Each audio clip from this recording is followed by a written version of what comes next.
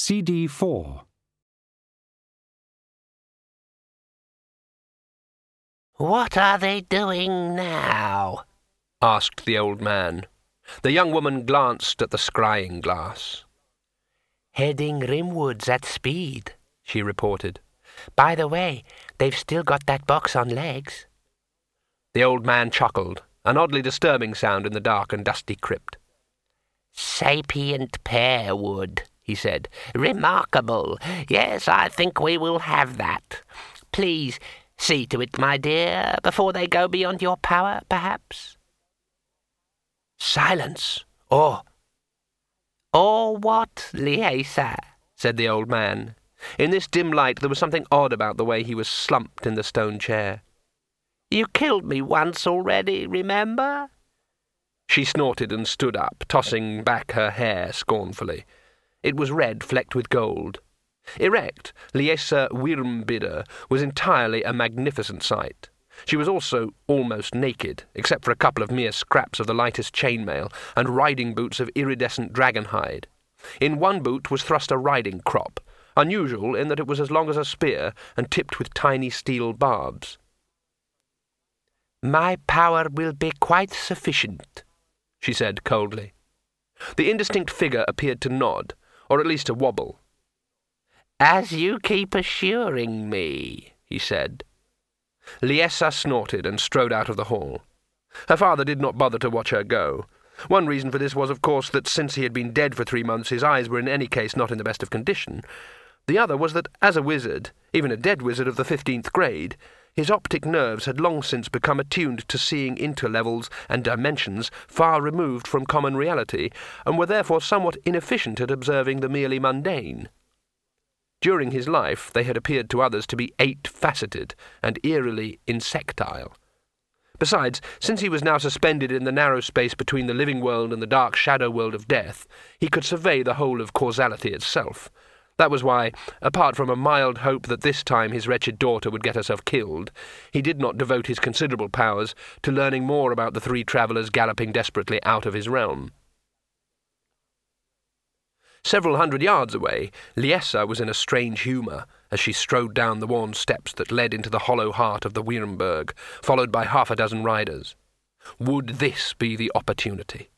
Perhaps here was the key to break the deadlock, the key to the throne of the Wyrmberg. It was rightfully hers, of course, but tradition said that only a man could rule the Wyrmberg. That irked Liesa, and when she was angry the power flowed stronger, and the dragons were especially big and ugly. If she had a man, things would be different. Someone who, for preference, was a big, strapping lad, but short on brains. Someone who would do what he was told. The biggest of the 3 now fleeing the Dragonlands might do, and if it turned out that he wouldn't, then dragons were always hungry and needed to be fed regularly. She could see to it that they got ugly. Uglier than usual, anyway.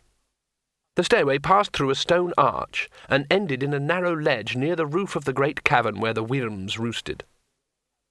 Sunbeams from the myriad entrances around the walls criss-crossed the dusty gloom like amber rods in which 1,000,000 golden insects had been preserved. Below, they revealed nothing but a thin haze. Above. The walking rings started so close to Liesa's head that she could reach up and touch one. They stretched away in their thousands across the upturned acres of the cavern roof. It had taken a score of masons, a score of years, to hammer the pitons for all those, hanging from their work as they progressed. Yet they were as nothing compared to the 88 major rings that clustered near the apex of the dome. A further 50 had been lost in the old days, as they were swung into place by teams of sweating slaves, and there had been slaves aplenty in the first days of the power. And the great rings had gone crashing into the depths, dragging their unfortunate manipulators with them. But 88 had been installed, huge as rainbows, rusty as blood. From them... The dragons sense Liesa's presence. Air swishes around the cavern as 88 pairs of wings unfold like a complicated puzzle. Great heads with green, multifaceted eyes peer down at her. The beasts are still faintly transparent. While the men around her take their hook boots from the rack, Liesa bends her mind to the task of full visualization. Above her in the musty air, the dragons become fully visible, bronze scales dully reflecting the sunbeam shafts. Her mind throbs, but now that the power is flowing fully, she can, with barely a waver of concentration, think of other things. Now she too buckles on the hook boots and turns a graceful cartwheel to bring their hooks, with a faint clang, against a couple of the walking rings in the ceiling. Only now it is the floor. The world has changed. Now she is standing on the edge of a deep bowl or crater, floored with the little rings across which the dragon riders are already strolling with a pendulum gait. In the center of the bowl, their huge mounts wait among the herd. Far above are the distant rocks of the cavern floor, discolored by centuries of dragon droppings. Moving with the easy, gliding movement that is second nature, Liessa sets off towards her own dragon, Laolith, who turns his great, horsey head towards her. His jowls are greasy with pork fat. "It was very enjoyable," he says in her mind. "I thought I said there were to be no unaccompanied flights," she snaps. "I was hungry, Liessa." "Curb your hunger. Soon there will be horses to eat." "The reins stick in our teeth. Are there any warriors?" "We like warriors." Liessa swings down the mounting ladder and lands with her legs locked round Laolith's leathery neck. "The warrior is mine. There are a couple of others you can have. One appears to be a wizard of sorts," she adds by way of encouragement. "Oh, you know how it is with wizards. Half an hour afterwards you could do with another one," the dragon grumbles. He spreads his wings and drops. "They're gaining!" screamed Rincewind. He bent even lower over his horse's neck and groaned. Twoflower was trying to keep up, while at the same time craning around to look at the flying beasts. "You don't understand!" screamed the tourist above the terrible noise of the wing beats. "All my life I've wanted to see dragons!" "From the inside!" shouted Rincewind. "Shut up and ride!" He whipped at his horse with the reins and stared at the wood ahead, trying to drag it closer by sheer willpower. Under those trees they'd be safe. Under those trees no dragons could fly. He heard the clap of wings before the shadows folded around him. Instinctively, he rolled in the saddle and felt the white-hot stab of pain as something sharp scored a line across his shoulders. Behind him, Hurun screamed, but it sounded more like a bellow of rage than a cry of pain. The barbarian had vaulted down into the heather and had drawn the black sword, Kring. He flourished it as one of the dragons curved in for another low pass. "No bloody lizard does that to me," he roared. Rincewind leaned over and grabbed Twoflower's reins. "Come on!" he hissed. "But the dragons!" said Twoflower, entranced. "Blast the—" began the wizard and froze. Another dragon had peeled off from the circling dots overhead and was gliding towards them. Rincewind let go of Twoflower's horse, swore bitterly, and spurred his own mount towards the trees alone. He didn't look back at the sudden commotion behind him, and when a shadow passed over him, merely gibbered weakly and tried to burrow into the horse's mane. Then, instead of the searing, piercing pain he'd expected, there was a series of stinging blows as the terrified animal passed under the eaves of the wood. The wizard tried to hang on, but another low branch, stouter than the others, knocked him out of the saddle. The last thing he heard before the flashing blue lights of unconsciousness closed in was a high reptilian scream of frustration and the thrashing of talons in the treetops. When he awoke, a dragon was watching him. At least it was staring in his general direction. Rincewind groaned and tried to dig his way into the moss with his shoulder blades, then gasped as the pain hit him. Through the mists of agony and fear, he looked back at the dragon. The creature was hanging from a branch of a large dead oak tree several 100 feet away. Its bronze-gold wings were tightly wrapped around its body, but the long equine head turned this way and that at the end of a remarkably prehensile neck. It was scanning the forest. It was also semi-transparent. Although the sun glinted off its scales, Rincewind could clearly make out the outlines of the branches behind it. On one of them a man was sitting, dwarfed by the hanging reptile. He appeared to be naked except for a pair of high boots, a tiny leather holdall in the region of his groin, and a high-crested helmet. He was swinging a short sword back and forth idly, and stared out across the treetops with the air of one carrying out a tedious and unglamorous assignment. A beetle began to crawl laboriously up Rincewind's leg. The wizard wondered how much damage a half-solid dragon could do. Would it only half kill him? He decided not to stay and find out. Moving on heels, fingertips and shoulder muscles, Rincewind wriggled sideways until foliage masked the oak and its occupants. Then he scrambled to his feet and hared off between the trees. He had no destination in mind, no provisions and no horse, but while he still had legs he could run. Ferns and brambles whipped at him, but he didn't feel them at all. When he'd put about a mile between him and the dragon, he stopped and collapsed against a tree, which then spoke to him. "Psst," it said. Dreading what he might see, Rincewind let his gaze slide upwards.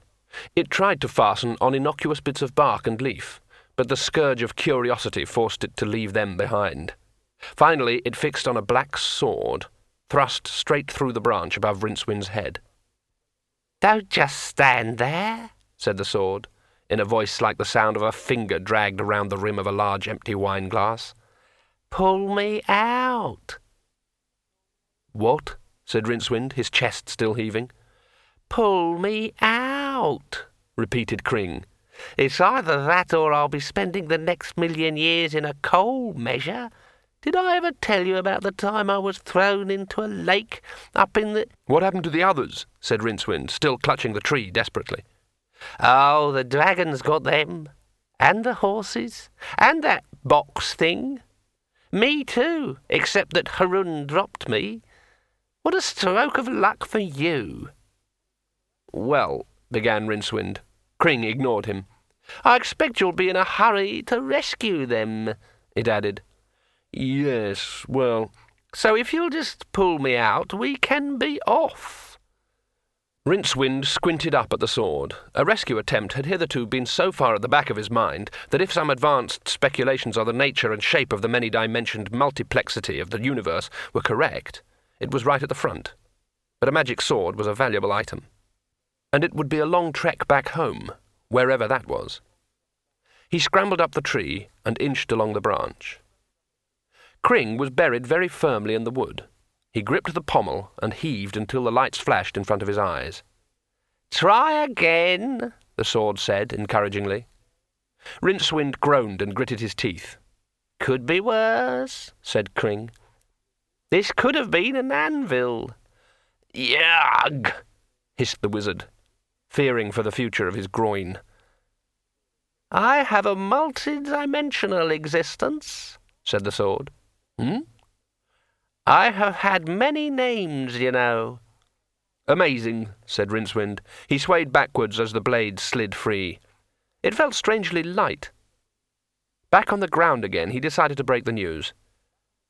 "I really don't think the rescue is a good idea," he said. "I think we'd better head back to the city, to raise a search party." "The dragon's headed hubwards," said Kring. "However, I suggest we start with the one in the trees over there."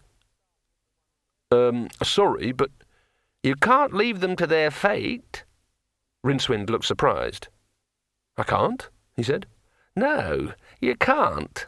Look, I'll be frank. I've worked with better material than you, but it's either that or— Have you ever spent 1,000,000 years in a coal measure?"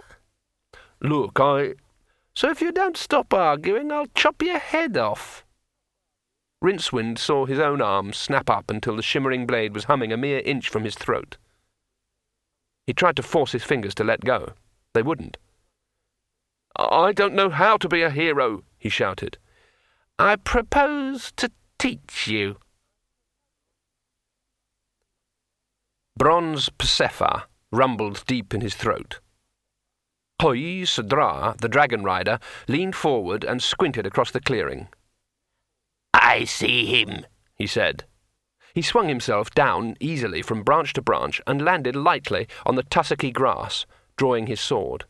He took a long look at the approaching man, who was obviously not keen on leaving the shelter of the trees. He was armed, but the dragon rider observed with some interest the strange way in which the man held the sword in front of him at arm's length, as though embarrassed to be seen in its company. Hoi Sadra hefted his own sword and grinned expansively as the wizard shuffled towards him. Then he leapt. Later, he remembered only two things about the fight. He recalled the uncanny way in which the wizard's sword curved up and caught his own blade with a shock that jerked it out of his grip.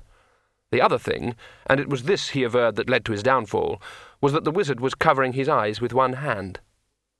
Dra jumped back to avoid another thrust and fell full length on the turf. With a snarl, Psepha unfolded his great wings and launched himself from his tree.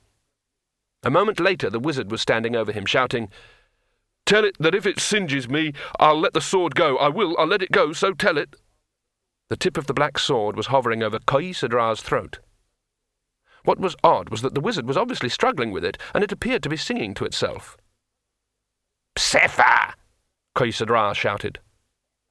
The dragon roared in defiance, but pulled out of the dive that would have removed Rincewind's head, and flapped ponderously back to the tree. "Talk!" screamed Rincewind. Dra squinted at him up the length of the sword. "What would you like me to say?" he asked. "What?" "I said, what would you like me to say?" "Where are my friends? The barbarian and the little man is what I mean." "I expect they have been taken back to the Wyrmberg." Rincewind tugged desperately against the surge of the sword, trying to shut his mind to Kring's bloodthirsty humming. "What's a Wyrmberg?" he said. "The Wyrmberg. There is only one. It is Dragonholm." "And I suppose you were waiting to take me there, eh?" Dra yelped involuntarily as the tip of the sword pricked a bead of blood from his Adam's apple. "Don't want people to know you've got dragons here, eh?" snarled Rincewind. The dragon rider forgot himself enough to nod, and came within a quarter inch of cutting his own throat. Rincewind looked around desperately, and realized that this was something he really was going to have to go through with. "Right then," he said, as diffidently as he could manage. "You'd better take me to this Wyrmberg of yours, hadn't you?" "I was supposed to take you in dead," muttered Dra sullenly. Rincewind looked down at him and grinned slowly. It was a wide, manic, and utterly humourless rictus. It was the sort of grin that is normally accompanied by small riverside birds wandering in and out, picking up scraps out of the teeth. "Alive will do," said Rincewind. "If we're talking about anyone being dead, remember whose sword is in which hand." "If you kill me, nothing will prevent Psepha killing you," shouted the prone dragon rider. "So what I'll do is I'll chop bits off," agreed the wizard. He tried the effect of the grin again. "Oh, all right," said Dra sulkily. "Do you think I've got no imagination?" He wriggled out from under the sword and waved at the dragon, which took wing again and glided in towards them. Rincewind swallowed. "You mean we've got to go on that?" he said. Dra looked at him scornfully, the point of Kring still aimed at his neck. "How else would anyone get to the Wyrmberg?" "I don't know," said Rincewind. "How else?" "I mean, there is no other way. It's flying or nothing." Rincewind looked again at the dragon before him. He could quite clearly see through it to the crushed grass on which it lay, but when he gingerly touched a scale that was a mere golden sheen on thin air, it felt solid enough. Either dragons should exist completely, or fail to exist at all, he felt. A dragon only half existing was worse than the extremes. "I didn't know dragons could be seen through," he said. Dra shrugged. "Didn't you?" he said. He swung himself astride the dragon awkwardly, because Rincewind was hanging onto his belt. Once uncomfortably aboard, the wizard moved his white-knuckle grip to a convenient piece of harness and prodded Dra lightly with the sword. "Have you ever flown before?" said the dragon rider without looking round. "Not as such, no." "Would you like something to suck?" Rincewind gazed at the back of the man's head, then dropped to the bag of red and yellow sweets that was being proffered. "Is it necessary?" he asked. "It is traditional," said Dra. "Please yourself." The dragon stood up, lumbered heavily across the meadow, and fluttered into the air. Rincewind occasionally had nightmares about teetering on some intangible but enormously high place, and seeing a blue-distanced, cloud-punctuated landscape reeling away below him. This usually woke him up with his ankles sweating. He would have been even more worried had he known that the nightmare was not, as he thought, just the usual Discworld vertigo. It was a backwards memory of an event in his future so terrifying that it had generated harmonics of fear all the way along his lifeline. This was not that event, but it was good practice for it. Psepha clawed its way into the air with a series of vertebra-shattering bounds.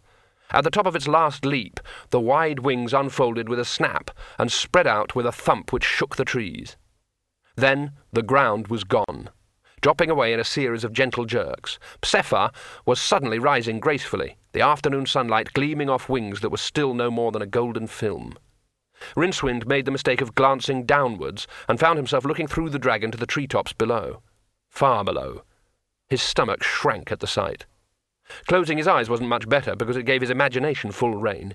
He compromised by gazing fixedly into the middle distance, where moorland and forest drifted by and could be contemplated almost casually. Wind snatched at him. Cleisadra half turned and shouted into his ear, "Behold, the Wyrmberg!" Rincewind turned his head slowly, taking care to keep Kring resting lightly on the dragon's back. His streaming eyes saw the impossibly inverted mountain rearing out of the deep forested valley like a trumpet in a tub of moss. Even at this distance, he could make out the faint octarine glow in the air that must be indicating a stable magic aura of at least, he gasped, several milliprime? At least. "Oh, no," he said. Even looking at the ground was better than that. He averted his eyes quickly and realized that he could now no longer see the ground through the dragon. As they glided around in a wide circle towards the Wyrmberg, it was definitely taking on a more solid form, as if the creature's body was filling with a gold mist. By the time the Wyrmberg was in front of them, swinging wildly across the sky, the dragon was as real as a rock. Rincewind thought he could see a faint streak in the air, as if something from the mountain had reached out and touched the beast. He got the strange feeling that the dragon was being made more genuine. Ahead of it, the Wyrmberg turned from a distant toy to several billion tons of rock, poised between heaven and earth. He could see small fields, woods, and a lake up there, and from the lake a river spilled out and over the edge. He made the mistake of following the thread of foaming water with his eyes, and jerked himself back just in time. The flared plateau of the upturned mountain drifted towards them. The dragon didn't even slow. As the mountain loomed over Rincewind like the biggest fly-swatter in the universe, he saw a cave mouth. Psepha skimmed towards it, shoulder muscles pumping. The wizard screamed as the dark spread and enfolded him. There was a brief vision of rock flashing past, blurred by speed. Then the dragon was in the open again. It was inside a cave, but bigger than any cave had a right to be. The dragon, gliding across its vast emptiness, was a mere gilded fly in a banqueting hall. There were other dragons, gold, silver, black, white, flapping across the sun-shafted air on errands of their own or perched on outcrops of rock. High in the domed roof of the cavern, scores of others hung from huge rings, their wings wrapped bat-like around their bodies. There were men up there, too. Rincewind swallowed hard when he saw them, because they were walking on that broad expanse of ceiling like flies. Then he made out the thousands of tiny rings that studded the ceiling.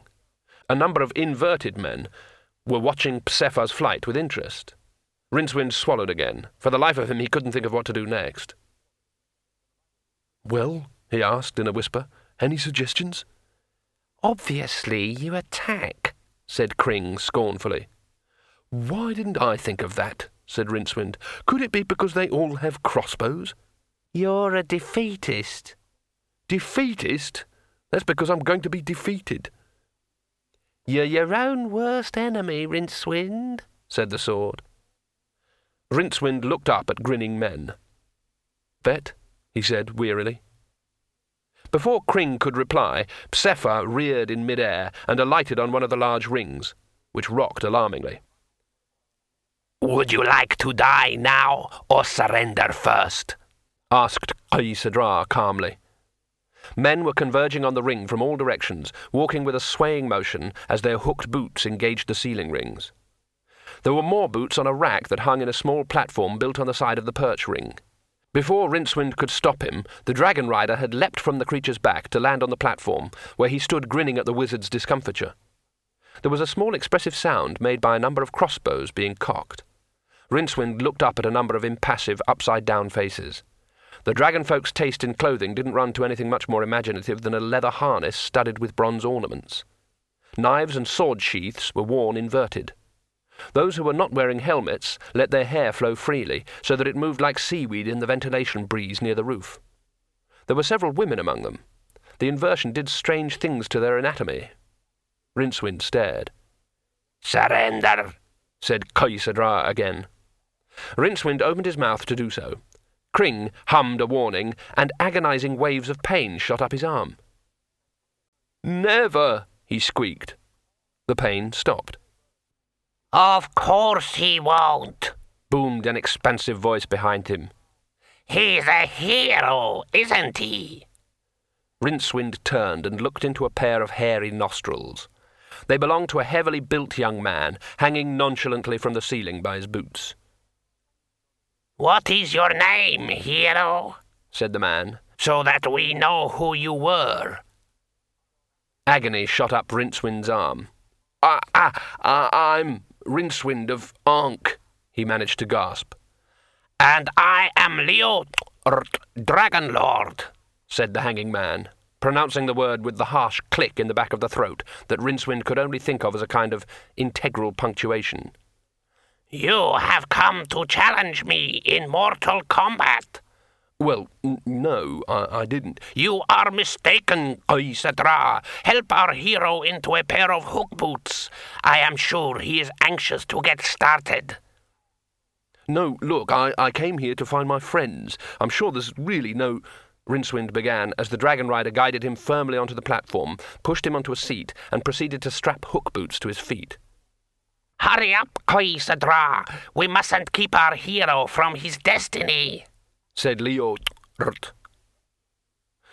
"Look, I expect my friends are happy enough here, so if you could just, set me down somewhere—" "You will see your friends soon enough," said the Dragon Lord airily. "If you are religious, I mean. None who enter the Wyrmberg ever leave again, except metaphorically, of course. Show him how to reach the rings, Kaisadra." "Look what you've got me into," Rincewind hissed. Kring vibrated in his hand. "Remember that I am a magic sword," it hummed. "How can I forget?" "Climb the ladder and grab a ring," said the dragon rider. "Then bring your feet up until the hooks catch." He helped the protesting wizard climb until he was hanging upside down, robe tucked into his breeches. Kring dangling from one hand. At this angle, the dragonfolk looked reasonably bearable, but the dragons themselves, hanging from their perches, loomed over the scene like immense gargoyles. Their eyes glowed with interest. "Attention, please," said Leo. A dragon rider handed him a long shape wrapped in red silk. "We fight to the death," he said. "Yours." "And I suppose I earn my freedom if I win," said Rincewind without much hope. Leo indicated the assembled dragon riders with a tilt of his head. "Don't be naive," he said. Rincewind took a deep breath. "I suppose I should warn you," he said, his voice hardly quavering at all, "that this is a magic sword." Leo let the red silk wrapping drop away into the gloom and flourished a jet-black blade. Runes glowed on its surface.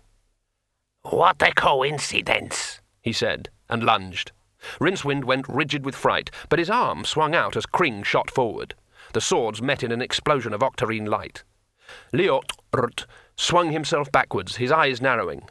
Kring leapt past his guard, and although the Dragon Lord's sword jerked up to deflect most of the force, the result was a thin red line across its master's torso. With a growl, he launched himself at the wizard, boots clattering as he slid from ring to ring. The swords met again in another violent discharge of magic, and at the same time Leo brought his other hand down against Rincewind's head, jarring him so hard that one foot jerked out of its ring and flailed desperately. Rincewind knew himself to be almost certainly the worst wizard on the Discworld, since he knew but one spell. Yet for all that he was still a wizard, and thus by the inexorable laws of magic this meant that upon his demise it would be Death himself who appeared to claim him, instead of sending one of his numerous servants, as is usually the case. Thus it was that, as a grinning Leo swung back and brought his sword around in a lazy arc, time ran into treacle. To Rincewind's eyes, the world was suddenly lit by a flickering octarine light, tinged with violet, as photons impacted on the sudden magical aura. Inside it, the Dragon Lord was a ghastly-hued statue, his sword moving at a snail's pace in the glow. Beside Leo was another figure, visible only to those who can see in the extra 4 dimensions of magic. It was tall and dark and thin, and against a sudden night of frosty stars, it swung two-handed, a scythe of proverbial sharpness. Rincewind ducked. The blade hissed coldly through the air beside his head, and entered the rock of the cavern roof without slowing. Death screamed a curse in his cold, crypt voice. The scene vanished. What passed for reality on the Discworld reasserted itself with a rush of sound. Leo gasped at the sudden turn of speed with which the wizard had dodged his killing stroke, and with that desperation only available to the really terrified, Rincewind uncoiled like a snake and launched himself across the space between them. He locked both hands around the Dragon Lord's sword arm and wrenched. It was at that moment that Rincewind's one remaining ring, already overburdened, slid out of the rock with a nasty little metal sound. He plunged down, swung wildly, and ended up dangling over a bone-splintering death, with his hands gripping the Dragon Lord's arm so tightly that the man screamed. Leo looked up at his feet. Small flakes of rock were dropping out of the roof around the ring pitons. "Let go, damn you!" he screamed, "or we'll both die!" Rincewind said nothing. He was concentrating on maintaining his grip and keeping his mind closed to the pressing images of his fate on the rocks below. "Shoot him!" bellowed Leo. Out of the corner of his eye, Rincewind saw several crossbows levelled at him. Leo chose that moment to flail down with his free hand, and a fistful of rings stabbed into the wizard's fingers. He let go. Two-Flower grabbed the bars and pulled himself up. "Say anything?" said Hrun from the region of his feet. "Just clouds." Hrun lifted him down again and sat on the edge of one of the wooden beds that were the only furnishings in the cell. "Bloody hell," he said. "Don't despair," said Two-Flower. "I'm not despairing." "I expect it's all some sort of misunderstanding. I expect they'll release us soon. They seem very civilized." Hrun stared at him from under bushy eyebrows. He started to say something, then appeared to think better of it. He sighed instead. "And when we get back, we can say we've seen dragons," Two-Flower continued. "What about that, eh?" "Dragons don't exist," said Hrun flatly. "Codis of Chimeria killed the last one 200 years ago. I don't know what we're seeing, but they aren't dragons." "But they carried us up in the air. In that hall there must have been hundreds." "I expect it was just magic," said Hrun dismissively. "Well, they looked like dragons," said Two-Flower, an air of defiance about him. "I always wanted to see dragons ever since I was a little lad. Dragons flying around in the sky, breathing flames." "They just used to crawl around in swamps and stuff, and all they breathed was stink," said Hrun, lying down in the bunk. "They weren't very big either. They used to collect firewood." "I heard they used to collect treasure," said Two-Flower. "And firewood. Hey," Hrun added, brightening up, "did you notice all those rooms they brought us through? Pretty impressive, I thought. Lot of good stuff about. Plus some of those tapestries have got to be worth a fortune." He scratched his chin thoughtfully, making a noise like a porcupine shouldering its way through gorse. "What happens next?" asked Two-Flower. Hrun screwed a finger in his ear and inspected it absently. "Oh," he said, "I expect in a minute the door will be flung back and I'll be dragged off to some sort of temple arena where I'll fight maybe a couple of giant spiders and an 8-foot slave from the jungles of Clatch. And then I'll rescue some kind of a princess from the altar, and then kill off a few guards or whatever, and then this girl will show me the secret passage out of the place, and we'll liberate a couple of horses and escape with the treasure." Hrun leaned his head back on his hands and looked at the ceiling, whistling tunelessly. "All that?" said Two-Flower. "Usually." Two-Flower sat down on his bunk and tried to think. This proved difficult because his mind was awash with dragons. Dragons. Ever since he was 2 years old, he'd been captivated by the pictures of the fiery beasts in the Octarine fairy book. His sister had told him they didn't really exist, and he recalled the bitter disappointment. If the world didn't contain those beautiful creatures, he'd decided, it wasn't half the world it ought to be. And then later, he had been bound apprentice to Nine Reeds the Master Account, who in his grey-mindedness was everything that dragons were not, and there was no time for dreaming. But there was something wrong with these dragons. They were too small and sleek compared to the ones in his mind's eye. Dragons ought to be big and green, and clawed and exotic and fire-breathing. big and green, with long, sharp... Something moved at the edge of his vision, in the furthest, darkest corner of the dungeon. When he turned his head, it vanished, although he thought he heard the faintest of noises that might have been made by claws scrabbling on stone. "Harun?" he said. There was a snore from the other bunk. Two-Flower padded over to the corner, poking gingerly at the stones in case there was a secret panel. At that moment the door was flung back, thumping against the wall. Half a dozen guards hurtled through it, spread out and flung themselves down on one knee. Their weapons were aimed exclusively at Harun. When he thought about this later, Two-Flower felt quite offended. Harun snored. A woman strode into the room. Not many women can stride convincingly, but she managed it. She glanced briefly at Two-Flower, as one might look at a piece of furniture, then glared down at the man on the bed. She was wearing the same sort of leather harness that the dragon riders had been wearing, but in her case it was much briefer. That and the magnificent mane of chestnut red hair that fell to her waist was her only concession to what even on the Discworld passed for decency. She was also wearing a thoughtful expression. Harun made a glubbing noise, turned over, and slept on. With a careful movement, as though handling some instrument of rare delicacy, the woman drew a slim black dagger from her belt and stabbed downward. Before it was halfway through its arc, Harun's right hand moved so fast that it appeared to travel between 2 points in space without any time occupying the intervening air. It closed around the woman's wrist with a dull smack. His other hand groped feverishly for a sword that wasn't there. Harun awoke. "Hmm?" he said, looking up at the woman with a puzzled frown. Then he caught sight of the bowmen.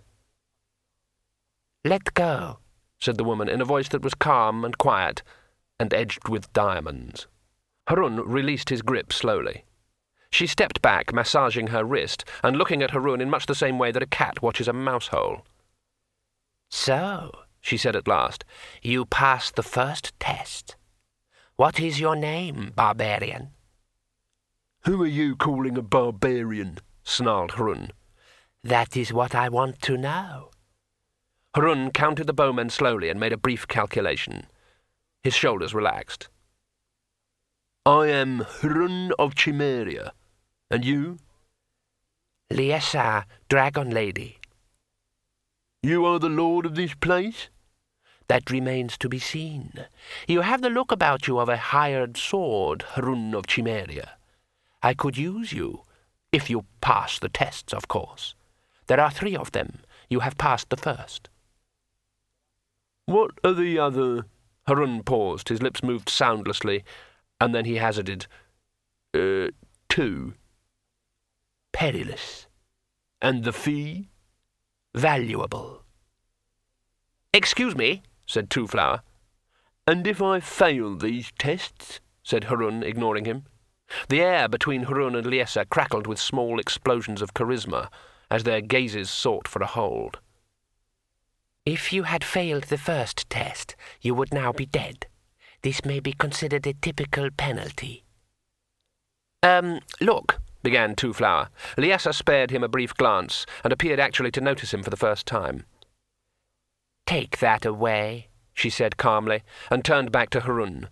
2 of the guards shouldered their bows, grasped Two-Flower by the elbows, and lifted him off the ground. Then they trotted smartly through the doorway. "Hey!" said Two-Flower as they hurried down the corridor outside. "Where," as they stopped in front of another door, "is my," as they dragged the door open, "luggage?" He landed in a heap of what once might have been straw. The door banged shut, its echoes punctuated by the sound of bolts being slammed home. In the other cell, Harun had barely blinked. "Okay," he said. "What is the second test?" "You must kill my 2 brothers."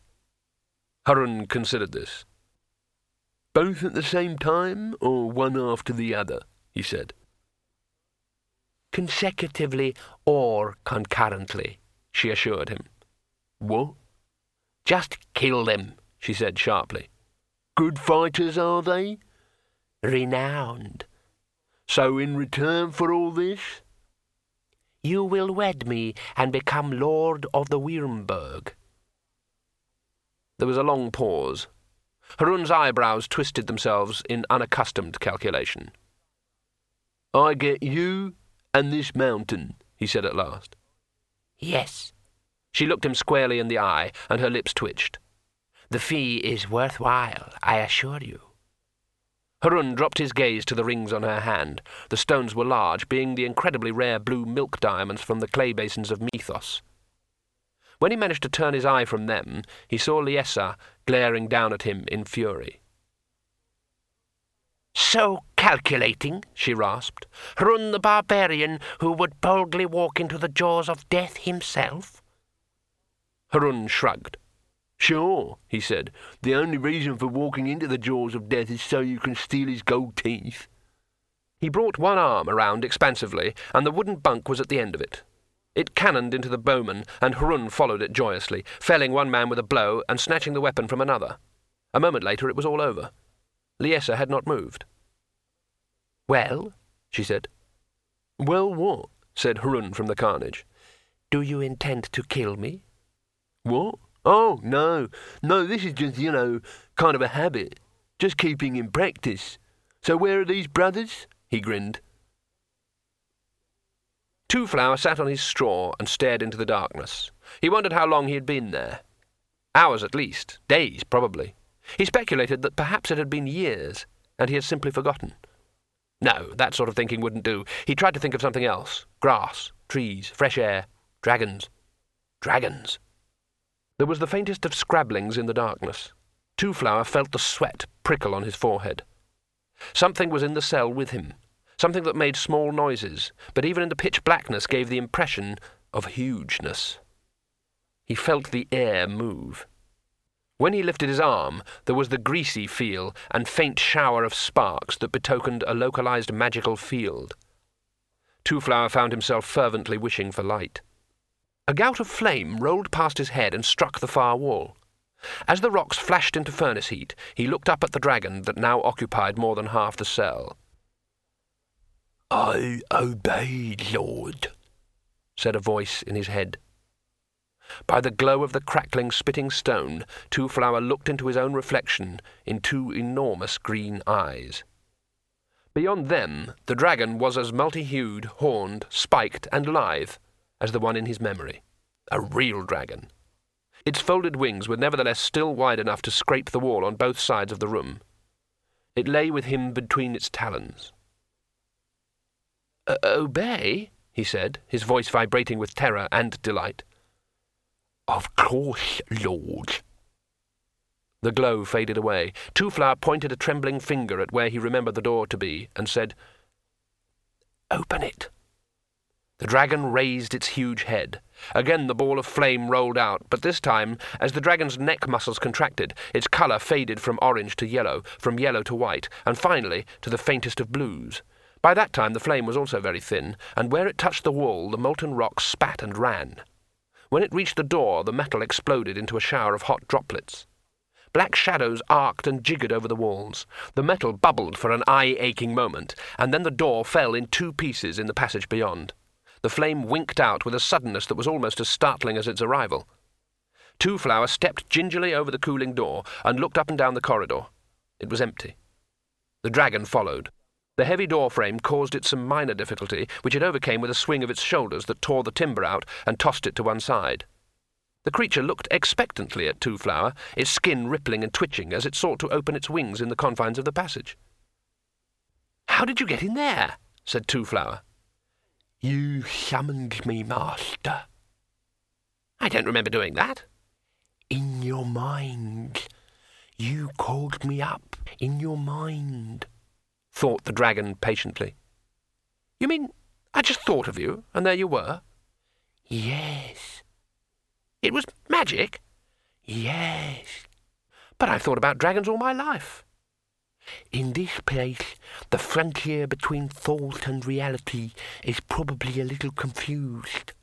All I know is that once I was not, and then you thought me, and then I was.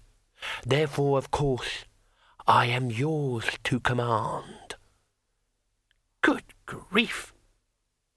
Half a dozen guards chose that moment to turn the bend in the corridor. They stopped, open-mouthed. Then one remembered himself sufficiently to raise his crossbow and fire. The dragon's chest heaved. The quarrel exploded into flaming fragments in mid-air. The guards scurried out of sight. A fraction of a second later, a wash of flame played over the stones where they'd been standing. Two-Flower looked up in admiration. "Can you fly, too?" he said. "Of course." Two-Flower glanced up and down the corridor and decided against following the guards. Since he knew himself to be totally lost already, any direction was probably an improvement. He edged past the dragon and hurried away, the huge beast turning with difficulty to follow him. They padded down a series of passages that crisscrossed like a maze. At one point, Two-Flower thought he heard shouts a long way behind him, but they soon faded away. Sometimes the dark arch of a crumbling doorway loomed past them in the gloom. Light filtered through dimly from various shafts, and here and there bounced off big mirrors that had been mortared into the angles of the passage. Sometimes there was a brighter glow from a distant light well. What was odd, thought Two-Flower, as he strolled down a wide flight of stairs and kicked up billowing clouds of silver dust motes, was that the tunnels here were much wider, and better constructed too. There were statues in niches set in the walls, and here and there faded but interesting tapestries had been hung. They mainly showed dragons by the 100, in flight or hanging from their perch rings, dragons with men on their backs hunting down deer, and sometimes other men. Two-Flower touched one tapestry gingerly. The fabric crumbled instantly in the hot, dry air, leaving only a dangling mesh where some threads had been plaited with fine gold wire. "I wonder why they left all this," he said. "I don't know," said a polite voice in his head. He turned up and looked into the scaly horse face above him. "What is your name, dragon?" said Two-Flower.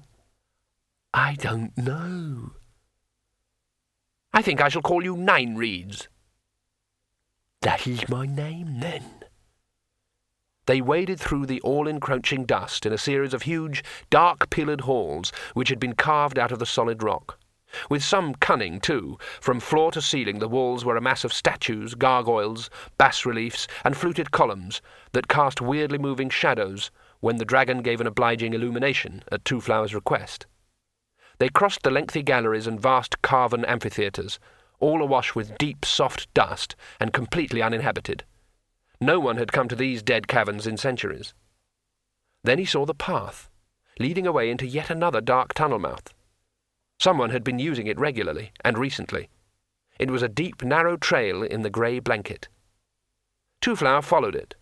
It led through still more lofty halls and winding corridors quite big enough for a dragon. And dragons had come this way once, it seemed. There was a room full of rotting harness, dragon-sized, and another room containing plate and chainmail big enough for elephants. They ended in a pair of green bronze doors, each so high that they disappeared into the gloom. In front of Two-Flower, at chest height, was a small handle shaped like a brass dragon. When he touched it, the doors swung open instantly, and with a disconcerting noiselessness. Instantly, sparks crackled in Two-Flower's hair, and there was a sudden gust of hot, dry wind that didn't disturb the dust in the way that ordinary wind should, but instead whipped it up momentarily into unpleasantly half-living shapes before it settled again. In Two-Flower's ears came the strange, shrill twittering of the things locked in the distant dungeon dimensions, out beyond the fragile lattice of time and space. Shadows appeared where there was nothing to cause them. The air buzzed like a hive. In short, there was a vast discharge of magic going on around him. The chamber beyond the door was lit by a pale green glow. Stacked around the walls, each on its own marble shelf, were tier upon tier of coffins. In the centre of the room was a stone chair on a raised dais, and it contained a slumped figure which did not move, but said in a brittle old voice, "Come in, young man." Two-Flower stepped forward. The figure in the seat was human as far as he could make out in the murky light, but there was something about the awkward way it was sprawled in the chair that made him glad he couldn't see it any clearer. "I'm dead, you know," came a voice from what Two-Flower fervently hoped was a head, in conversational tones. "I expect you can tell." Said Two-Flower. "Yes." He began to back away. "Obvious, isn't it?" agreed the voice. "You'd be Two-Flower, wouldn't you? Or is that later?" "Later?" said Two-Flower. "Later than what?" He stopped. "Well," said the voice, "you see, one of the advantages of being dead is that one is released, as it were, from the bonds of time, and therefore I can see everything that has happened or will happen all at the same time, except that, of course, I now know that time does not, for all practical purposes, exist." "That doesn't sound like a disadvantage," said Two-Flower. "You don't think so? Imagine every moment being at one and the same time a distant memory and a nasty surprise, and you'll see what I mean. Anyway, I now recall what it was I'm about to tell you, or have I already done so? That's a fine-looking dragon, by the way. Or don't I say that yet?" "It is rather good. It just turned up," said Two-Flower. "It turned up?" said the voice. "You summoned it?" "Yes, well, all I did—" "You have the power?" "All I did was think of it." "That's what the power is. Have I already told you that I am Greater the First? Or is that next? I'm sorry, but I haven't had too much experience of transcendence. Anyway, yes, the power. It summons dragons, you know." "I think you already told me that," said Two-Flower. "Did I? I certainly intended to," said the dead man. "But how does it? I've been thinking about dragons all my life, but this is the first time one's turned up." "Oh, well, you see, the truth of the matter is that dragons have never existed as you, and until I was poisoned some 3 months ago, I understand existence. I'm talking about the true dragon. Draconis nobilis, you understand. The swamp dragon, Draconis vulgaris, is a base creature and not worth our consideration. The true dragon, on the other hand, is a creature of such refinement of spirit that they can only take on form in this world if they are conceived by the most skilled imagination. And even then the said imagination must be in some place heavily impregnated with magic, which helps to weaken the walls between the world of the seen and the unseen. Then the dragons pop through, as it were, and impress their form on this world's possibility matrix. I was very good at it when I was alive.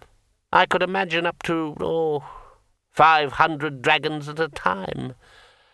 Now Liesa, the most skilled of my children, can barely imagine 50 rather nondescript creatures. So much for a progressive education. She doesn't really believe in them. That's why her dragons are rather boring, while yours, said the voice of Gracher, is almost as good as some of mine used to be. A sight for sore eyes. Not that I have any to speak of now." Two-Flower said hurriedly, "You keep saying you're dead." "Well?" "Well, the dead, they, don't talk much, as a rule." "I used to be an exceptionally powerful wizard. My daughter poisoned me, of course. It is the generally accepted method of succession in our family. But—" The corpse sighed, or at least a sigh came from the air a few feet above it. "It soon became obvious that none of my 3 children is sufficiently powerful to wrest the lordship of the Wilmberg from the other 2. A most unsatisfactory arrangement. A kingdom like ours has to have one ruler. So I resolved to remain alive in an unofficial capacity, which of course annoys them all immensely. I won't give my children the satisfaction of burying me until there is only one of them left to perform the ceremony." There was a nasty wheezing noise. Two-Flower decided that it was meant to be a chuckle. "So it was one of them that kidnapped us," said Two-Flower. "Liesa," said the dead wizard's voice. "My daughter. Her power is strongest, you know. My son's dragons are incapable of flying more than a few miles before they fade. Fade? I did notice that we could see through the one that brought us here, said Two-Flower. I thought that was a bit odd. Of course, said Gracher. The power only works near the Wyrmberg. It's the inverse square law, you know. At least I think it is. As the dragons fly further away, they begin to dwindle. Otherwise, my little Liesa would be ruling the whole world by now, if I know anything about it. But I can see I mustn't keep you. I expect you'll be wanting to rescue your friend. Two-Flower gaped. Harun, he said. Not him. The skinny wizard. My son, Leort, is trying to hack him to pieces. I admired the way you rescued him. Will, I mean. Two-Flower drew himself up to his full height, an easy task. Where is he said, heading towards the door with what he hoped was an heroic stride. Just follow the pathway in the dust, said the voice. Liesa comes to see me sometimes. She still comes to see her old dad, my little girl. She was the only one with the strength of character to murder me. A chip off the old block. Good luck, by the way. I seem to recall I said that. Will say it now, I mean. The rambling voice got lost in a maze of tenses as Two-Flower ran along the dead tunnels, with the dragon loping along easily behind him. But soon he was leaning against a pillar completely out of breath. It seemed ages since he'd had anything to eat. "Why don't you fly?" said Nine Reeds inside his head. The dragon spread its wings and gave an experimental flap, which lifted it momentarily off the ground. Two-Flower stared for a moment, then ran forward and clambered quickly onto the beast's neck. Soon they were airborne, the dragon skimming along easily a few feet from the floor and leaving a billowing cloud of dust in its wake. Two-Flower hung on as best he could as Nine Reeds swooped through a succession of caverns and soared around a spiral staircase that could easily have accommodated a retreating army. At the top they emerged into the more inhabited regions, the mirrors at every corridor corner brightly polished and reflecting a pale light. "I smell other dragons." The wings became a blur, and Two-Flower was jerked back as the dragon veered and sped off down a side corridor like a gnat-crazed swallow. Another sharp turn sent them soaring out of a tunnel mouth in the side of a vast cavern. There were rocks far below, and up above were broad shafts of light from great holes near the roof. A lot of activity on the ceiling, too.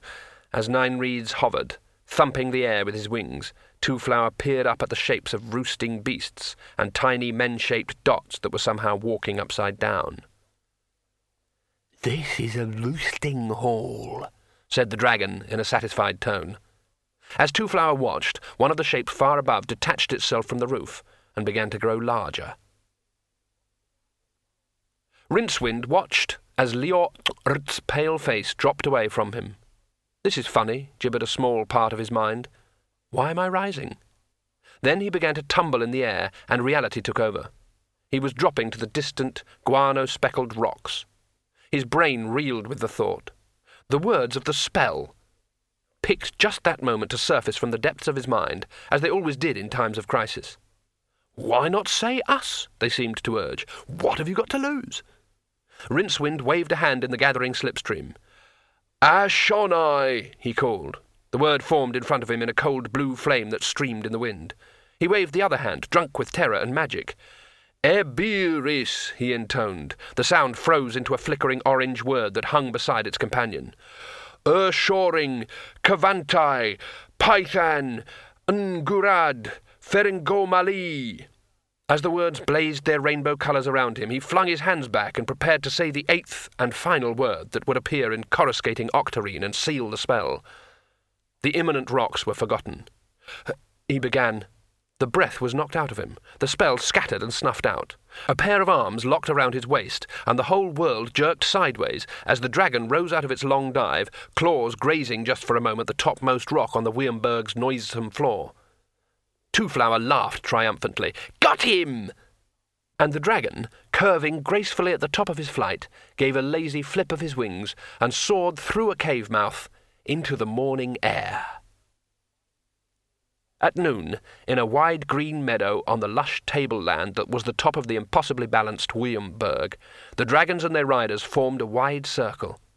There was room beyond them for a rabble of servants and slaves and others who scratched a living here on the roof of the world, and they were all watching the figures clustered in the centre of the grassy arena. The group contained a number of senior dragon lords, and among them were Liort and his brother Liartes. The former was still rubbing his legs, with small grimaces of pain.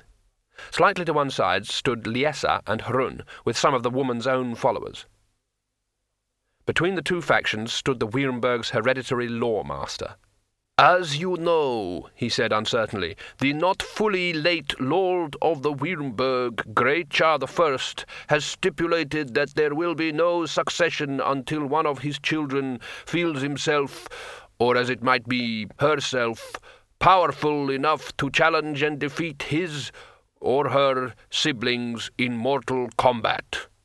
Yes, we know all that. Get on with it, said a thin, peevish voice from the air beside him. The lawmaster swallowed. He had never come to terms with his former master's failure to expire properly. Is the old buzzard dead, or isn't he? He wondered. "It is not certain," he quavered, "whether it is allowable to issue a challenge by proxy." It is, snapped Greatjar's disembodied voice. "It shows intelligence. Don't take all day about it." "I challenge you," said Hrun, glaring at the brothers, "both at once."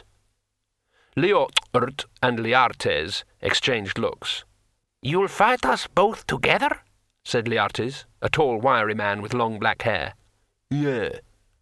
"That's pretty uneven odds, isn't it?" "Yeah, I outnumber you 1-2. Liort scowled. "You arrogant barbarian." "That just about does it," growled Hrun. The lawmaster put out a blue-veined hand to restrain him. "It is forbidden to fight on the killing ground," he said, and paused while he considered the sense of this. "You know what I mean, anyway," he hazarded, giving up, and added, "As the challenged parties, my lords Liort and Liartes have choice of weapons." "Dragons," they said together. Liesa snorted. "Dragons can be used offensively, therefore they are weapons," said Liort firmly. "If you disagree, we can fight over it." "Yeah," said his brother, nodding at Hrun. The lawmaster felt a ghostly finger prod him in the chest. "Don't stand there with your mouth open," said Greatjar's graveyard voice. "Just hurry up, will you?" Hrun stepped back, shaking his head. "Oh, no," he said. "Once was enough. I'd rather be dead than fight on one of those things." "Die, then," said the lawmaster, as kindly as he could manage. Liort and Liartes were already striding back across the turf to where the servants stood waiting with their mounts. Hrun turned to Liesa. She shrugged. "Don't I even get a sword?" he pleaded. "A knife, even?" "No," she said. "I didn't expect this." She suddenly looked smaller, all defiance gone. "I'm sorry." "You're sorry?" "Yes, I'm sorry." "Yes, I thought you'd said you were sorry." "Don't glare at me like that. I can imagine you the finest dragon to ride." "No." The lawmaster wiped his nose on a handkerchief, held the little silken square aloft for a moment, then let it fall. A boom of wings made Hrun spin round. Liort's dragon was already airborne and circling around towards them. As it swooped low over the turf, a billow of flame shot from its mouth, scoring a black streak across the grass that rushed towards Hrun. At the last minute he pushed Liesa aside and felt the wild pain of the flame on his arm as he dived for safety. He rolled as he hit the ground and flipped onto his feet again while he looked around frantically for the other dragon. It came in from one side, and Hrun was forced to take a badly judged standing jump to escape the flame. The dragon's tail whipped around as it passed and caught him a stinging blow across the forehead. He pushed himself upright, shaking his head to make the wheeling stars go away. His blistered back screamed pain at him. Liot came in for a second run, but slower this time to allow for the big man's unexpected agility. As the ground drifted up, he saw the barbarian standing stock still, chest heaving, arms hanging loosely by his sides. An easy target. As his dragon swooped away, Liot turned his head, expecting to see a dreadfully big cinder. There was nothing there. Puzzled, Liot turned back. Harun, heaving himself over the dragon's shoulder scales with one hand and beating out his flaming hair with the other, presented himself to his view. Liot's hand flew to his dagger, but pain had sharpened Harun's normally excellent reflexes to needle point. A backhand blow hammered into the Dragon Lord's wrist, sending the dagger arcing away towards the ground, and another caught the man full on the chin. The dragon, carrying the weight of 2 men, was only a few yards above the grass. This turned out to be fortunate, because at the moment Liot lost consciousness, the dragon winked out of existence. Liessa hurried across the grass and helped Harun stagger to his feet. He blinked at her. "What happened? What happened?" he said thickly. "That was really fantastic," she said. "The way you turned that somersault in mid-air and everything." "Yeah, but what happened?" "It's rather difficult to explain." Harun peered up at the sky. Liartes, by far the most cautious of the 2 brothers, was circling high above them.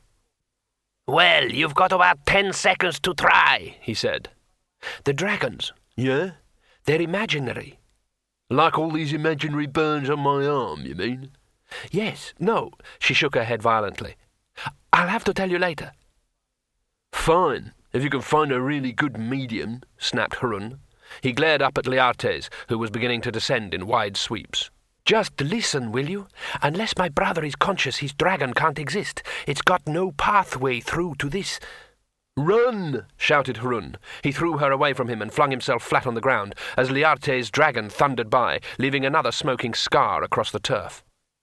While the creature sought height for another sweep, Harun scrambled to his feet and set off at a dead run for the woods at the edge of the arena.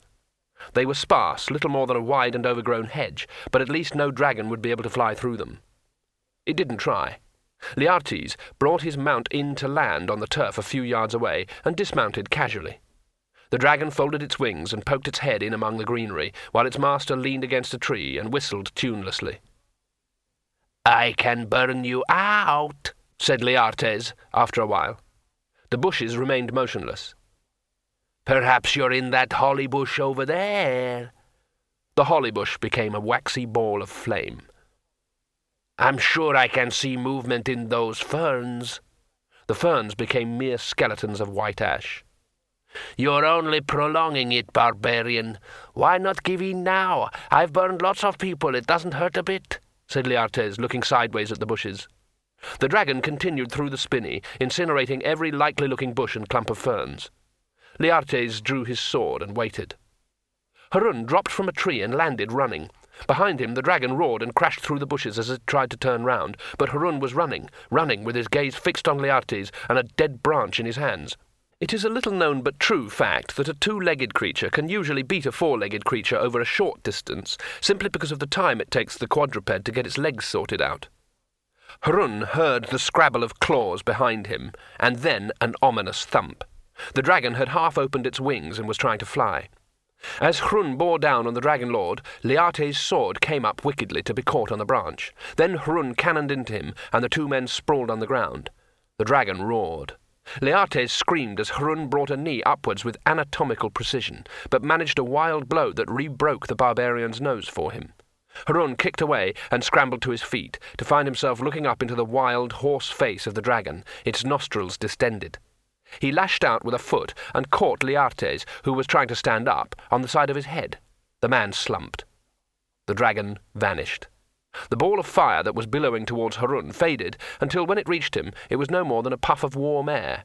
Then there was no sound but the crackle of burning bushes. Harun slung the unconscious Dragon Lord over his shoulder and set off at a trot back to the arena. Halfway there he found Liot sprawled on the ground, one leg bent awkwardly. He stooped and with a grunt hoisted the man onto his vacant shoulder. Liessa and the lawmaster were waiting on a raised dais at one end of the meadow. The dragon woman had quite recovered her composure now and looked levelly at Harun as he threw the 2 men down on the steps before her. The people around her were standing in deferential poses, like a court. End of CD 4.